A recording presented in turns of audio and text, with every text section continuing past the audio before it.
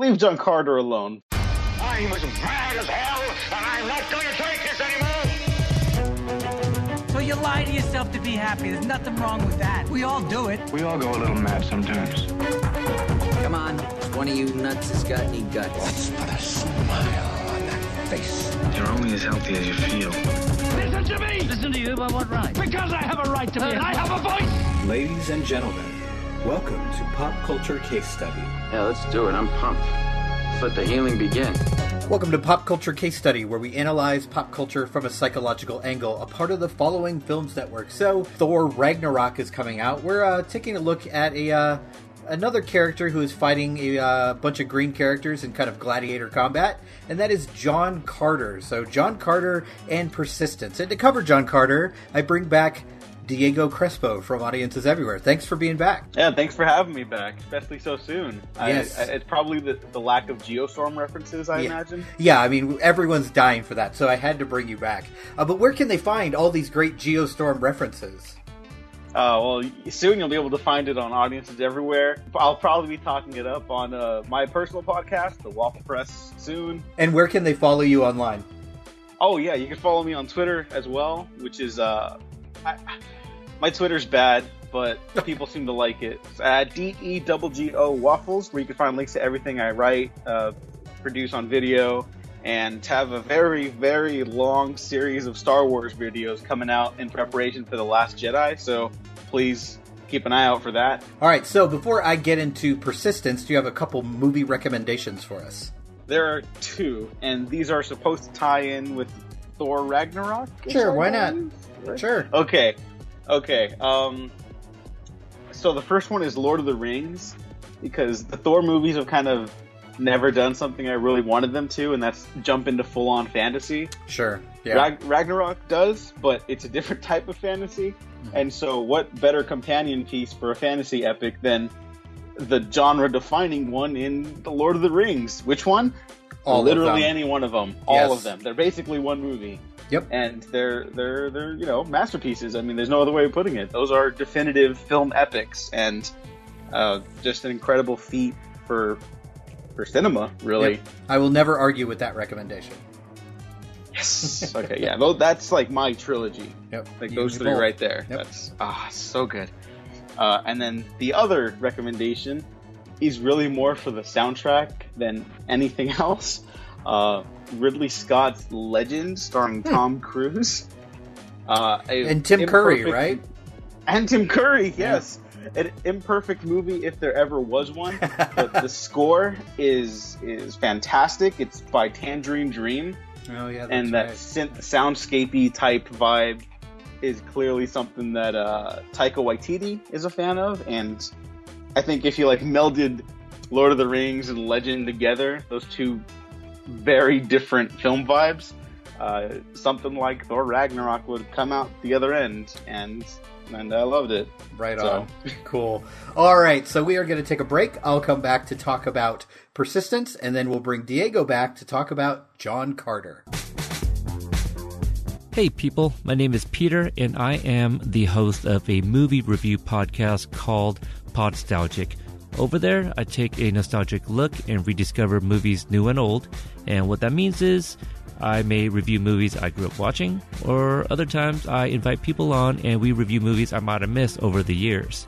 I also talk a little bit about what might be the number one hit on the radios at that time and other movies that released as well. So join me every week. You can find me on iTunes, Stitcher, Google Play Music, and any other podcasting apps of your choice. Okay, so in the world of psychology, persistence is what we call a personality trait. And really, personality traits are just anything that can be defined as habitual patterns of behavior, thought, and emotion. So there's lots of other things that could be personality traits, like openness to experience, extroversion, agreeableness, honesty, self-esteem, harm avoidance, perfectionism, disinhibition, obsessionality, the list goes on and on. But persistence is considered one of 4 temperament traits. So persistence is just perseverance in spite of fatigue or frustration. So you keep going even though you can feel the effort it takes. And they've actually found in the research that persistence, like all the other temperament traits, is highly heritable. So if your family is persistent, you're likely to be persistent as well. And if you look at how they break down persistence, it's kind of 4 levels. You have eagerness of effort, work-hardened, ambitious, and perfectionist. So not all these are good things, but all together they tie into persistence. And there's actually a study that was comparing the temperament and character inventory to what we call the 5-factor model of personality, and they found that persistence and conscientiousness are associated with one another. So the more conscientious someone is, the more they're likely to persevere. Additionally, persistence was also positively associated with a trait called self-transcendence. And this is just a personality trait that's associated with experiencing spiritual ideals, such as considering yourself an integral part of the universe. And I think that's interesting when we think about John Carter, because I think at the beginning of the film, he definitely does not see himself that way. But through his experience in becoming John Carter from Mars instead of just John Carter, I think he does see himself as a part of a bigger picture. Persistence can also be measured as time invested in staying on task. So they give this example. So say a cab driver works an 8-hour shift. Their persistence is 8 hours. This isn't a relation to how hard they work. It's just a reference to time and force. So if the person is a hard worker, that would be a reference to effort, not persistence. So that's the slight little difference there. All right, so our first article is from Cloninger. And if you were in the field of psychology, that would mean something to you. Cloninger is a really big deal. But this article is about the psychological costs and benefits of being highly persistent. So they're taking a look at personality profiles and how they distinguish mood disorders from anxiety disorders. So a little bit of background, they stated that the personality trait of persistence is actually really valued by people, especially people who are overachievers, but it has some psychological both costs and benefits. So there's some interactions between multiple personality factors that influence the development of mood and anxiety disorders. A mood disorder would be like depression, anxiety, obviously things like panic disorder and generalized anxiety disorder. But they've influenced the development of these disorders in prior clinical samples. But this study wanted to disentangle them in terms of the brain circuitry and the influence of perception on the emotional stimuli that are coming in. So they took almost 300 people, 285, and they wanted to get kind of the full range of personality variation. It was all a large sample of adult volunteers, and they were selected for follow-up for psychiatric interviews, cognitive testing, and medical examinations. So they gave them something called the TCI, which is the Temperament and Character Inventory, and that put together and measured profiles of traits, personality traits, that distinguish people with diagnoses of mood or anxiety disorders using, a statistical analysis and a profile analysis. So what they found here is that people who were high in harm avoidance and low in self-directedness, so they wanted to avoid harm and they weren't willing to kind of put themselves on their own path, these two things strongly distinguish people with mood or anxiety disorders from those with neither one of these. People who were high in persistence distinguish people with only anxiety disorders from those with mood disorders. So you're not going to see a lot of high persistence in mood disorders like depression, but you are going to see it in those with anxiety disorders. High persistence was also associated with greater health and happiness overall, but it did lead to more negative emotions than in people with low persistence. So that sounds confusing, and I understand that. But what they're saying here is overall, if you are high in persistence, you're more likely to have better health and better happiness. But there is also a chance you're going to experience more of the negative emotions than people with low persistence. So what they found here is that people who are highly persistent, if they're persevering, they're ambitious, they're even perfectionistic, they're more likely to have anxiety disorders than mood disorders, even when they have other traits increasing risk for both, like that harm avoidance and self-directedness that I mentioned. If you have high persistence, it increases both positive and negative emotions in most people.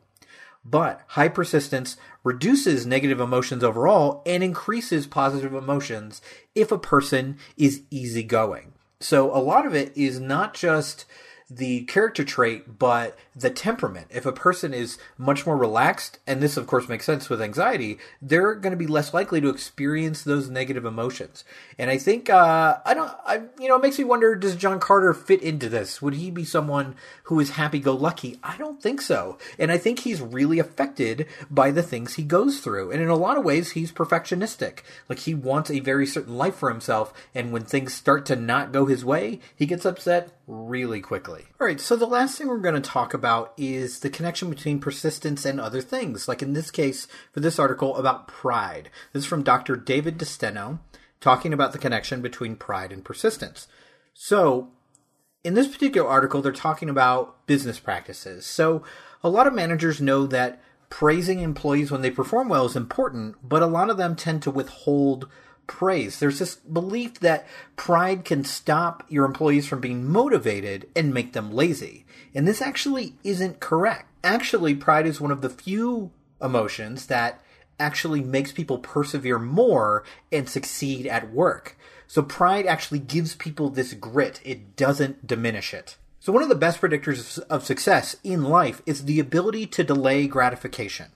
So there's a really old test called the marshmallow test, where they would put a marshmallow in front of kids and they said, you can eat it now, or you can wait a certain amount of time and we'll give you more. So it's really hard for kids because kids are terrible at delaying gratification. It's part of growing up and being mature is our ability to delay that gratification and not be impulsive. So in research with adults, there's a link between the ability to be future-oriented and better financial, work, and health outcomes. So if you're able to delay gratification as an adult, it has really good outcomes for you. So if you're willing to accept sacrifices in the moment, like working, practicing, or just persevering in general, this will drive productivity, innovation, and eventually prosperity. All right, but where does pride come into play here? So a lot of research used to think that all emotions inhibit self-control because they move your mind towards valuing this immediate pleasure.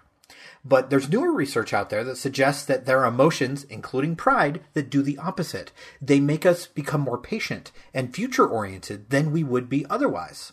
There's an experiment led by Eddie Tong at the National University of Singapore, where they asked their participants to make 27 different decisions that took the form of, you could either have this amount of dollars now or this amount of dollars in this amount of days. So this is kind of an adult version of the marshmallow test, right? So you have to decide between getting a small prize right now or a much bigger one after some delay. So basically what they found is that if people took the money now, they were devaluing the future.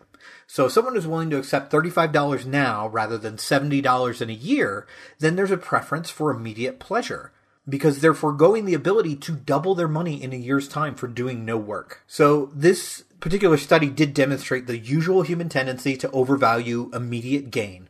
But when they asked people to remember a time when they felt proud about specific accomplishments, the pattern actually changed. If they were feeling pride, they would place greater value on future gains, and they would be much more willing to accept the money later on down the road. So basically what we'd expect is that if people feel pride, they would be willing to work harder as well. They would show this increased willingness to persevere on really difficult tasks because it enhances their performance and lets them reach long-term goals. But of course they had to put this to the test. So in a series of experiments, what they did is they had participants work on an initial set of really difficult tasks. Some got feedback that made them proud of their performance, while others either received no feedback at all or just statistical information that showed good performance but wasn't accompanied by praise. And then they had to work on a related difficult task for as long as they wanted. And what they found is that the people who felt pride, they would value the future. The ones who were feeling proud about that first performance worked 50% longer on the second task. They persevered in the face of difficulty to use their skills to reach their goal. And what's really interesting is the finding is what they call pride specific. So it's not just from people feeling good. They did a second study where they placed some people in a good mood prior to having them work, and levels of happiness were not associated with increased effort. Only pride was. So these findings show that pride, like gratitude and compassion, build this self-control and grit from the bottom up. So you're not just relying on willpower to keep working diligently toward a long-term goal. If you give people something to be proud about, that eases the way that they automatically enhance the perceived value of this future reward. And the more desirable a future reward is, the less you have to convince yourself to keep working towards it. And I think this is something that in the movie, John Carter starts to feel as he gets these abilities and starts succeeding, is he gets this pride and he's willing to continue working. I think it's more impressive in the movie that he is persevering at the beginning of the film rather than at the end of the film, because by the end he is really proud of what he does and what he's built, and has really helped him. If you look at this study, it's really helped him kind of make this future oriented self much easier. All right, so that's it for the psychology section. We'll take a little break, and then we'll bring Diego Crespo back to talk about John Carter. Hello, my name is Andrew. I'm the host of The Last New Wave, the podcast that looks at the wide and varied nature of Australian cinema. If you've ever seen an Australian film and thought, man, I wish more people could see that, then this show aims to do just that. By bringing you reviews of the latest Australian films, as well as retrospective looks at notable and forgotten films from Australia's history, The Last New Wave aims to help further the audience of Australian cinema. We also aim to deliver looks behind the scenes with interviews with directors, producers, and actors of Australian films, such as the director of The Man from Hong Kong, Brian Trenchard Smith, and the director of All This Mayhem, Eddie Martin. So, make sure to check out The Last New Wave by heading over to abfilmreview.com for episodes, or following on Twitter or Facebook at The Last New Wave. All right, so it's time to talk about the movie. So, very briefly, what is your history with John Carter? My history is that I had no idea there were books before the movie came out. And then immediately, the day of release, I found out, oh, they're from the Tarzan guy, Edgar Rice Burroughs. And I was like, oh, so there's probably some problematic racial politics behind it, but whatever. Yeah. And I ended up watching the movie. I didn't get the hatred. I know it got kind of poo-pooed on. For sure. But there's no long history with this movie for me. I stumbled upon it and I was like, hey, leave John Carter alone. Pick on someone your own size. Poor Taylor Kitsch. Yeah, this is a movie, because of those very negative reviews and opinions, I kind of stayed away from. I was like, all right, I don't need to see that then. I'm not really anxious to see it anyway, so I'm just going to avoid it. And I'm kind of annoyed now that I've seen it, because I think it's pretty good. But I think this is a perfectly enjoyable adventure science fiction film. Yeah, Andrew Stanton directed it, the Pixar guy. Yep. And so far, this is only foray into live action, and I'm kind of bummed about that because not everything really works. I bet the script is incomplete. Not needs a polish. I think it needs a couple polishes at least. Structurally, this thing's kind of a mess, but Stanton's such a good director. There's a sense of whimsy. And I know people hate using this word in reviews, but when a movie's fun, it's fun. So yeah, John Carter is that. It is an entertaining ride, and right. My God, it's not a train wreck by any means. No, and speaking of Andrew Stanton, let's get into that. So we'll start off with the direction. So this is a movie, I think one of the things I remember when it came out was oh, this guy who directed Pixar movies is going to do a live action film. And I was like, oh, that's interesting. Let's see how this transfers. And I think he does a really good job here. I think it feels strangely, despite the fact that it is kind of a mess, it still feels self-assured behind the camera. He knows exactly what he wants to get. And I knew it from the moment that John Carter kind of enters the cave, which will be his transition to Mars. Just it's a really well-lit shot. It's got these beautiful kind of blue and gray hues, so you immediately know there's something mysterious about to happen and something going on in it, and it just creates this sense of urgency. Yeah, I mean, the guy's got a crazy good visual eye. Mm-hmm. And there's plenty of striking imagery in the movie, but it's such a goofy concept. Yes. It's ridiculous, and it doesn't do the I guess the Marvel thing where those movies can be pretty good, but most of the time it's oh, isn't this weird? Isn't this crazy? Right. Right. And I think I think it's most noticeable to me that when you transition from Arizona, where he is, to Mars, the transition is actually really subtle. Until we get to the gravity joke. Because Arizona, especially at that time in history, is this deserted wasteland, much like Mars is. So I really like the way it's set up, that at first he doesn't know where he is, and if you don't know the history behind this, you don't either. And for modern audiences, I feel that should have been a bigger thing. No one really talks about that. No one really talks about the movie at all, which is kind of a bummer. Right, and if they do, it ain't pretty. I don't know, Andrew Stanton. I mean, maybe it's because another Pixar director had just done Mission Impossible 4, Brad Bird, the year before, and that got like rave critical reviews, rightfully so, I believe. Yeah. And so I guess maybe expectations were even higher. Yeah, maybe for this movie, or maybe they just weren't. I don't know. It's a weird marketing thing. I think it was kind of mismarketed as a whole. Yeah, it was mismarketed, and then there's a bunch of behind-the-scenes stuff that it went way over budget. I mean, it's like, I think that I looked it up. I think the budget's like $250 million on this movie, which is insane for any era, let alone when this was made. But it also, like, it's a good-looking movie, but it's not like $250 million good-looking. Like, It's not like you could really see the money on the screen. He also has a difficult job here because there's two very distinct tones in this movie. Like, there are moments where it's very serious, and there's moments where it's like so funny it's almost camp. So how do you feel like he handled the kind of switch in tone? I don't think he handled it very well. Like, the two tones separately, I think, are fine. It's just melding them together. Yeah. It's a little like start and pause. Like, there's something wrong with the transmission. Right. When you're driving down the freeway. Yeah. It's not a subtle transition at all. Like, it jumps back and forth between these two tones. And I think you're right that both of them separately, like, this works as a complete adventure drama, and it also works as a tongue-in-cheek comedy action film, but like the two, like it just, and some of that may be the actor too. I don't know. We could pin that all on Andrew Stanton. I think Taylor Kitsch, probably has some of that burden too, but there are some things he does really well. Like there is in that opening scene where gravity is first kind of taking hold of John Carter. There's a delicate balance of how long to go on with this joke. 'Cause you could have it, end too soon and be like, oh, there was more to explore there. And you could have this go on way too long. And I feel like it was just right. Like just the right amount of humor until we kind of meet the other main characters here. So I thought Andrew Stanton actually handled that part really well.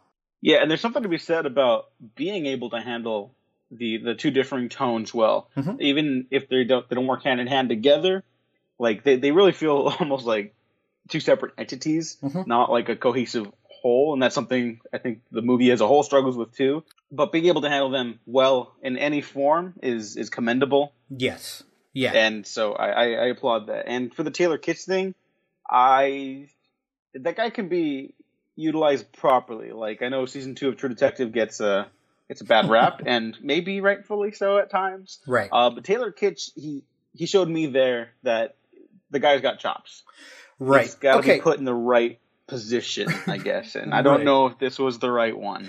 Right, so let's move into that. Let's move into the acting. So Taylor Kitsch is an actor I actually kind of like. And there's a difference between he's a good actor and an actor I like. Because I don't think he's great. I think he is much better in supporting roles than he is in carrying a film. And this movie, because pretty much everyone around him is like a CGI construct, he has to carry this movie. And he just doesn't have the charisma to carry a John Carter movie. Like he's also he's making some weird choices. He's got, this weird gravelly voice thing going on, and he's kind of doing an accent, and then it just kind of disappears about 20 minutes into the movie. And you're just like, what is happening here? And when he's in action, when he is performing stunts, he's great. He has the presence for that. But every time the man speaks, I'm just like, oh man, can we get to the next fight? Yeah.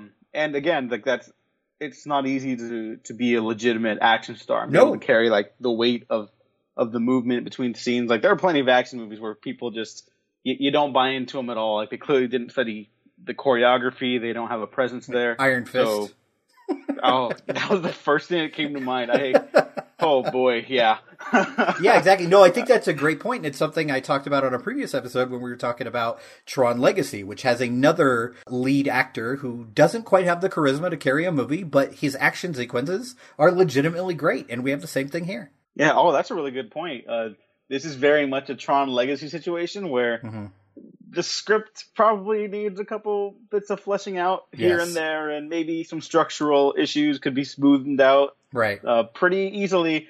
But the direction is sharp. The colors are nice and crisp. I mean, if you're going to go watch a big studio blockbuster that also happens to be kind of an enjoyable mess, you can do far worse than these two. Totally.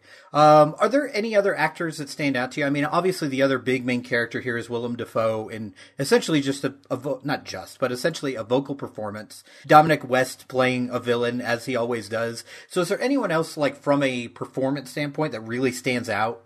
Dominic West is one of my favorite actors. And I wish he was doing more things. He's very good here with, honestly, I don't think very much. Right. But Lynn Collins is great. What's the character's name? Deja Thoris. She's kind of remarkable.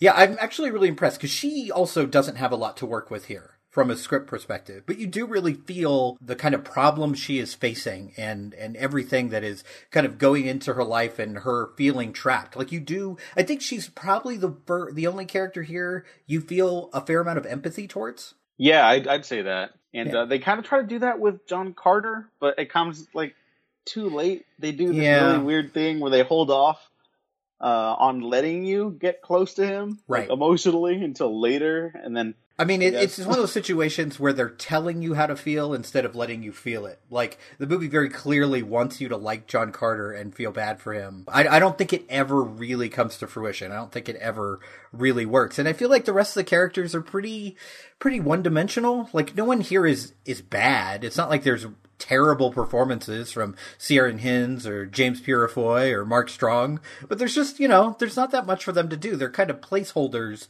for John Carter's journey. Yeah, and I mean, for a first movie, like, I mean, look at a bunch of other blockbusters that we've had in the last 5 years. The majority of them kind of have the same issues. Just John Carter happened to not take off. Right. All right, so let's talk about the script. So one of my big issues with the script, other than it's just a fucking mess, like you could just say that in general, is there is a lot of exposition in this movie. Like, and it's not just in the beginning, it's not just in the end, it's kind of all the way through. Characters are constantly explaining what's going on in this world. And the only reason it kind of works is that John Carter is not from there. So you are learning things as he is learning things. And I think they make a great decision to, in the beginning of the film, before the kind of moment happens, that he can't understand anything they're saying, and neither can we. We don't get subtitles here. Yeah, I loved that, like, a lot. That really helps you get into the mindset. I wondered how long they were going to keep that up, too. Yeah, it does almost get to the point where it's uncomfortable. Like, it's like, okay, we gotta get somewhere here. Yeah. And it's like the right sort of disconcern, I think. Right. Because it's a good little technique to get the audience invested, even if they're not invested in John Carter. It could have ruined the movie if played wrong. Kind of like the new Dawn of the Planet of the Apes. Like, the first 20 minutes of that movie are basically silent, and if you don't buy into it, oh boy. That's game over. That's bad. Yeah. I feel like the movie, although it starts kind of slow, because you have all this exposition and all this kind of history but I do think they do a good job of keeping you guessing as how he's going to get to Mars. Like, I think there's a whole sequence, which I really enjoy, in the beginning of the movie, where you keep thinking John Carter is your hero, so he's going to escape the clutches of the cavalry, and he just keeps failing over and over again. And I think that's where the kind of comedy in this movie starts. All the interactions between Taylor Kitsch and Bryan Cranston are actually really enjoyable. Like, I like the first 15 minutes of this movie, even if it does take a while to get to where we know it's going to get to. Yeah, and to its credit, furthermore, the big moments, I think, if they don't play 100% like they're supposed to, they at least work on some level to give, like, a legitimate experience. Like, you're watching this big sweeping movie that's not as epic as it should be, but still, but it's still a good time. Fun. Yes, very absolutely. good. And I think, honestly, the best written relationship in this movie has nothing to do with John Carter. It's the father-daughter relationship between Willem Dafoe's character and his daughter. Like, I think that really works, and it's actually pretty moving, and that's really difficult to do with basically completely special effects driven characters. Yeah, I mean, I think we're getting better at it because more movies are starting to utilize special effects characters. But was this even motion capture, or was it just I don't know later? But it does not look like it. Yeah, it doesn't. That's the nicest way I could put that. Yeah, it doesn't look like it. It doesn't really feel like it. Like, you clearly know they're not real. There is something there, right? And I don't think I'm as big a fan of it as you, but there's something there that's interesting. And I think that kind of is my feeling about the whole movie, even if I'm not 100% on board with it. I think the one thing that I just keep coming back to is you can just tell how underdeveloped the characters are here and how shortened this feels. Like, you can feel the cuts here in the script. Like, there are moments where you're just like, I feel like there should have been another scene here. My personal feeling on this is that I blame a lot of studio mandates to make release dates nowadays. Yep.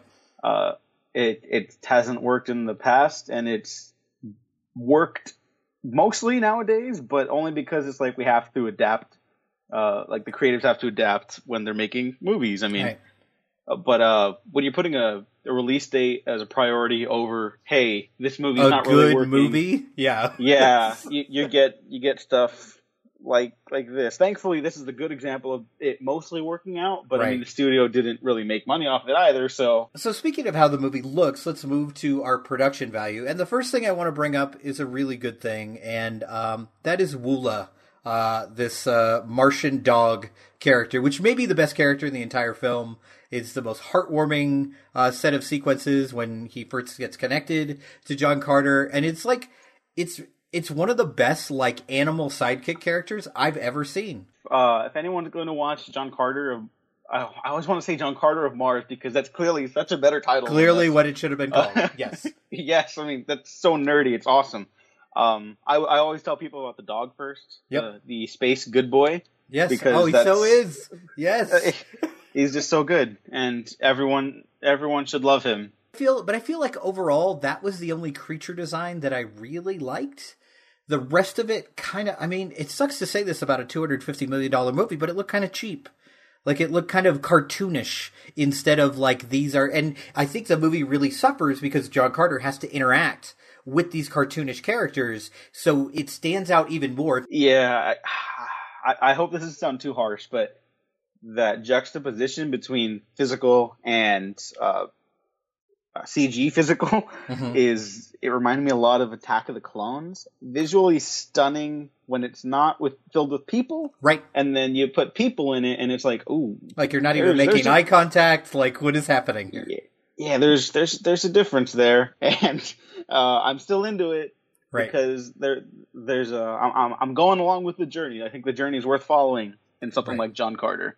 Right. But if that turns someone off, like I totally get it because there needed to be work there. I guess maybe that was the problem when they went over budget. They realized, hey, this is going to cost more money than we had in mind initially. It's not about how much you spend, it's about how you spend it. And I feel like there was some pretty foolish spending going on in this movie. And I feel like they knew that this looked kind of silly, because if you look at the battle sequences, which to my mind, those battle sequences really work. They're some of the best moments of the film. It's where you're totally with John Carter and you care about him and you're worried for him and you're excited by the sequence. And that's because through those scenes, everything moves so quickly. There's very few like slow battles going on in this. It's like thousands of guys coming after John Carter and him just chopping off limbs and going to town. And it's all with lots of quick cuts and lots of movement from the camera, so you can't focus on how bad the kind of interaction between human and CGI character is. But it also has one of my favorite directors of photography, Dan Mandel. He's like J.J. Abrams' go-to guy for everything. He did Force Awakens. And I can totally see that. Yeah. Yeah, and that, oh my God, his images are so like pristine and gorgeous. But he also knows how to move with the rhythms of the action. Like, say what you will about Abrams' story stuff. Right. Those movies move. And I think the most part, John Carter does that too. Yeah, I think there's, for the most part, at about like an hour and 20, an hour and 30, there's moments where it drags a little bit. And I think that's just because of, honestly, just poor performances from our lead actor. Like, I think it becomes really hard to believe the love story that's supposedly going on here, and that's not her fault. I think she is very good and fine, and he is just like dead behind the eyes in the sequences. Like, he has no interest. And I think what he's trying to get across is how torn he is, because he does want to go home, but he does have feelings for her. But it just comes off like, I don't know, like he's a little annoyed, a little bored, something. Like, okay, this is total random hypothetical, but like, who else could you see in a role like this? What Taylor Kitsch has going for him is that he's good looking. And especially once he shaves off his horrible beard, he's really nice to look at. But he just can't deliver dialogue honestly. Who would you cast in a John Carter from Mars movie? Jake Gyllenhaal, maybe, at this point in his career? Oh, you know what? Yeah, that would be a good one. But my Prince of Persia 2, John Carter from Mars. That'll be great. Oh, yeah, less racist, so that's yes, good. Slightly. Yes. Zac Efron. I think Zac Efron would be good. I could see that. Yeah. He might be a tiny bit too pretty for this role, but I think he could pull it off. Specifically in stuff like Neighbors, he's really good at, like, holding pain behind his eyes, even when stuff is, like, really goofy. That's true. Like, he has like, legitimate, like, pathos and even, like, the most ridiculous of his performances. Right. So I think one day that guy will get more recognition for his dramatic chops, and maybe John Carter would have been it, but I don't know. All right, so let's move to our favorite scenes. I don't even remember the name of the villain, but the guy who's like, John Carter, and it looks like it's going to be a big epic throwdown, and then he's just like, boom, nope. Yeah. I love that. That reminded me of Raiders of the Lost Ark. You don't need that big throwdown. Maybe there's an argument for having that there, but the way this movie moves, I feel like that. Well, there's plenty of throwdowns in this movie. I don't think you need like a standoff in this movie necessarily. Yeah, exactly. So that I really appreciated that. Just something about how that played out. I was like, oh my, yeah, right. This movie had me by that point. One of my favorite scenes, obviously, is the kind of introduction of Woola. I think that is adorable and works, and also sets the plot in motion, which is really cool. That it's not just a moment designed to introduce a silly character and be adorable, but because of what happens in that sequence, everything in the plot moves forward. So I really like that moment. But I also really like the fight sequence with the, like, I guess the white ape is the best way to describe it. I think that fight sequence really works, and I think it works with human versus CGI character here because this thing is so massive. So it's going to look alien anyway. You're not going to have hand-to-hand combat here. And it's interesting you mentioned the Star Wars prequels, because it reminded me of that scene from the first Star Wars prequel, where they're kind of thrown into this gladiator pit and have to fight off these creatures. And I like the kind of ending sequences of him covered in this like blue blood and have this kind of smirk on his face. And I think it really captures, it's one of the few moments I think that captures the combination of the drama, the high adventure drama, and the comedy that's there too.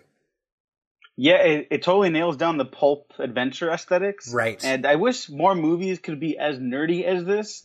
Right. Because it's goofy, but there's nothing wrong with goofy, and you don't have to call it out every second. Like, I don't want to go into Thor Ragnarok yet, but I was very happy that they were like, hey, look at how ridiculous everything is. Like, It just is, and that's it. You know? Right.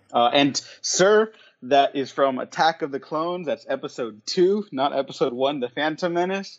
That's okay. Attack of the Clones is pretty boring. I don't begrudge anyone for forgetting. It's one of the few exciting moments in that movie. Yeah.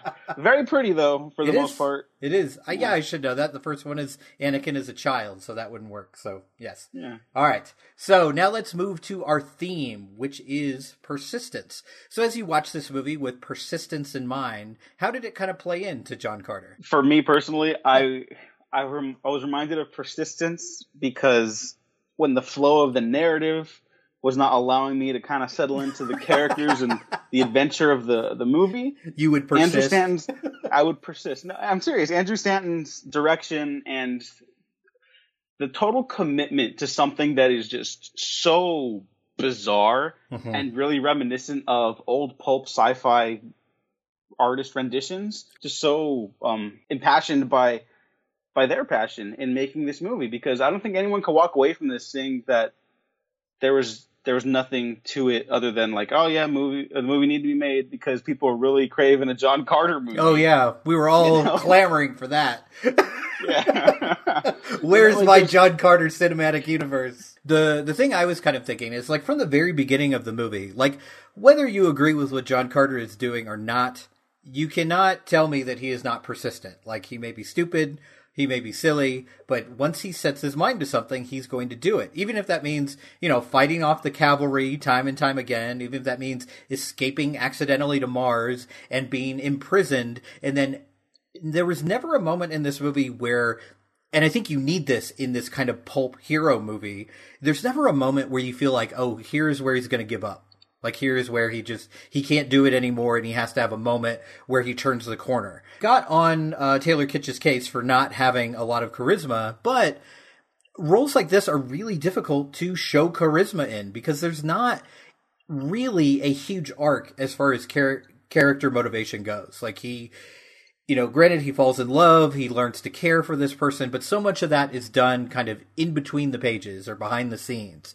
So he really just has to persist in this movie and keep moving forward no matter what the cost. And I think we get that from the character of John Carter. I want to have that for the character. The rest of the movie does that work for me, but well, yeah, I don't think Taylor Kitsch does it. I think it is a hard job to play a character like this. I don't think totally just anyone can do this. You can't just walk in and be a fantasy science fiction hero with no effort. That's our kind of review of John Carter, an enjoyable, trashy mess, but nowhere near as bad as you've probably heard. So I would highly recommend checking it out if you want to kind of, just enjoy a silly adventure science fiction movie. So now we talk about the movie we are pairing this with, which is Thor Ragnarok. And this will be a bit tricky to talk about because, Diego, you son of a bitch, you've seen it already. So instead of asking you, are you excited about it? I will ask you, should I be excited about seeing Thor Ragnarok? Yeah, I can say things now legally. You should be not very too excited. much. No, I won't spoil anything. I think the biggest surprise is that they let Taika Waititi make a Taika Waititi film. This is what I was excited about. This is what I was hoping for. This is what I was looking forward to. Finally, a Marvel movie that feels like it was directed by a person and not a machine. I think this might be the best one because there's something about the rhythm of the comedy and the action that flows like only Taika Waititi could do because there's a lot of tones. There's comedy, there's adventure, there's emotional beats, and I think if there's anything I wish there had been more of, it was the emotional beats. They never sacrifice it for the joke like they do in some other movies, perhaps. I think Taika Waititi only did like a couple passes at the script, if any, because, some heavy things happen, and it's like, whoa. Right. Okay, but how he blends it with the action and the adventure and I know people hate, like, saying, oh, a Marvel movie's funny, but this one's, like, freaking hilarious. Yeah, I was very surprised they just let him run wild. And listening to him talk about it, he clearly had a blast, and apparently maybe or may not direct another one. Yeah, he's already said he wants to. Yeah, so this is all good news for me because I'm actually a fan of the Thor series. I think the first Thor is underappreciated, and I think the second Thor is kind of a mess, but I still enjoyed my time with it. But it's not a movie I need to go back to time and time again. But I'm really looking forward to this movie for Tessa Thompson and Cate Blanchett.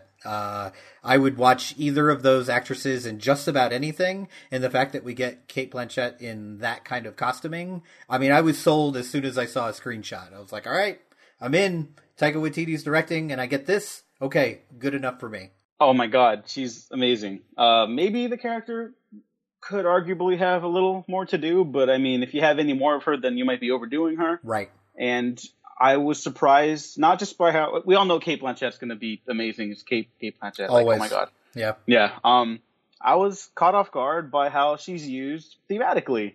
Right. And I wonder if people are going to miss it and dismiss it as being another empty Marvel villain, of which I have several problems with. The last year has had two really good ones.